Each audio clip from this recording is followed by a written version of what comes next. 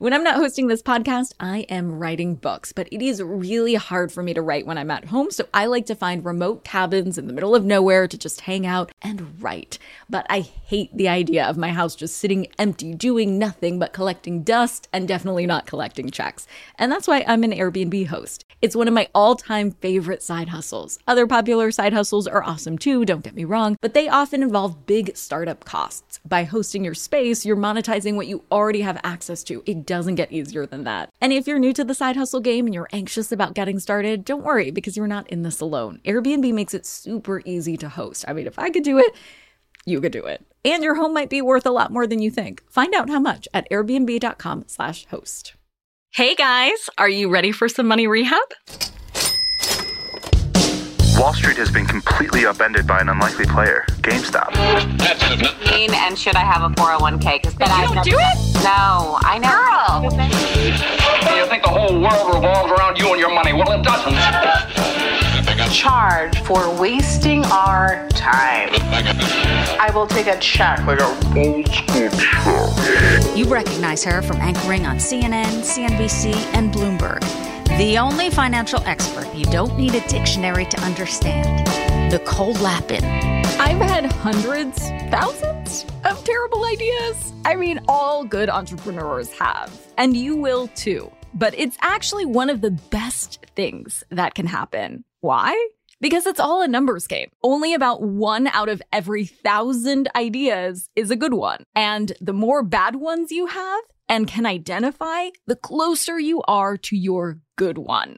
I've been there. I have had some bad ideas for products that never went anywhere because they were bad. Maybe they could have been good with the right team or the right timing, but they made no sense for me at the time they came to me, which, by the way, was likely in the middle of the night or maybe in the shower. Regardless, I always wrote them down and sat with them to see if there was any nugget of goodness there. Here are some of the ones that didn't make the cut. Pink vodka.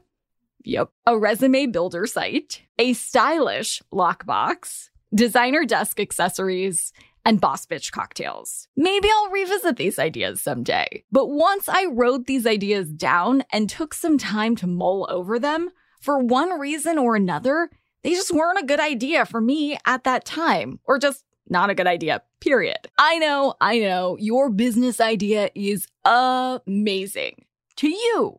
It's your baby, and it's really hard to give up at any stage. That's why I think you need to ask yourself, honestly, if it's any good before getting too far in, because the longer you wait, the more difficult it becomes to shut it down. Here's the ultimate question. Does the world need what you're offering? Just because you've thought through it a lot, or even if you've already written a business plan, doesn't mean it's a good idea. Here are 5 specific questions you need to ask yourself to see if your brainchild is a viable business idea or just a brain fart. Number 1, is this a unique idea?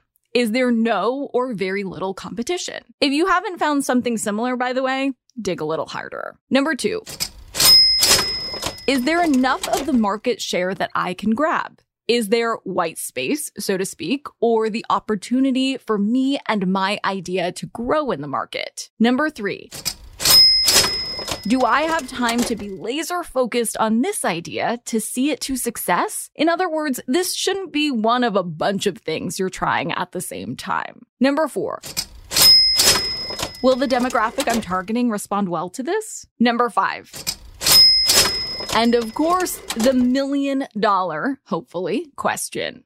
Can it be profitable? These 5 questions are an excellent start to help you decide whether your idea is worth going all in on. But even if you answered hell yes to all 5, the road to launching a successful product is still a long one. Once upon a time, I had a particular product idea that I thought would take off big time. I did the very exercise I took you through in this episode. I ran my idea through these 5 questions and could answer all of them with a resounding hell yes. And I even made it to the holy grail of product launches, HSN, or the Home Shopping Network, the network that launched a bajillion products before me, including our changemaker Joe Mangano's Miracle Mop. But to make it through a night at HSN, you need exactly that. A miracle. Tomorrow, I'm going to spill it all in a special confessions episode. But in the meantime, here's today's tip you can take straight to the bank. Even if your idea is kick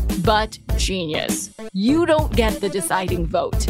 That's up to your customer. But here's the thing. You don't need to wait until launch to find out if there's an appetite for your product. Before launching an idea, test the idea. You can create your own focus group by posting about your idea on social media, or even getting together a group of your friends you trust to talk through your brainchild. It is scary to put yourself out there and be open to real, honest feedback, but it's a process that will take your idea to the next level. Money Rehab is a production of iHeartRadio. I'm your host, Nicole Lappin. Our producers are Morgan Lavoie and Mike Coscarelli. Executive producers are Nikki Etor and Will Pearson. Our mascots are Penny and Mimsy. Huge thanks to OG Money Rehab team Michelle Lands for her development work, Catherine Law for her production and writing magic, and Brandon Dickert for his editing, engineering, and sound design. And as always, thanks to you for finally investing in yourself so that you can get it together and get it all.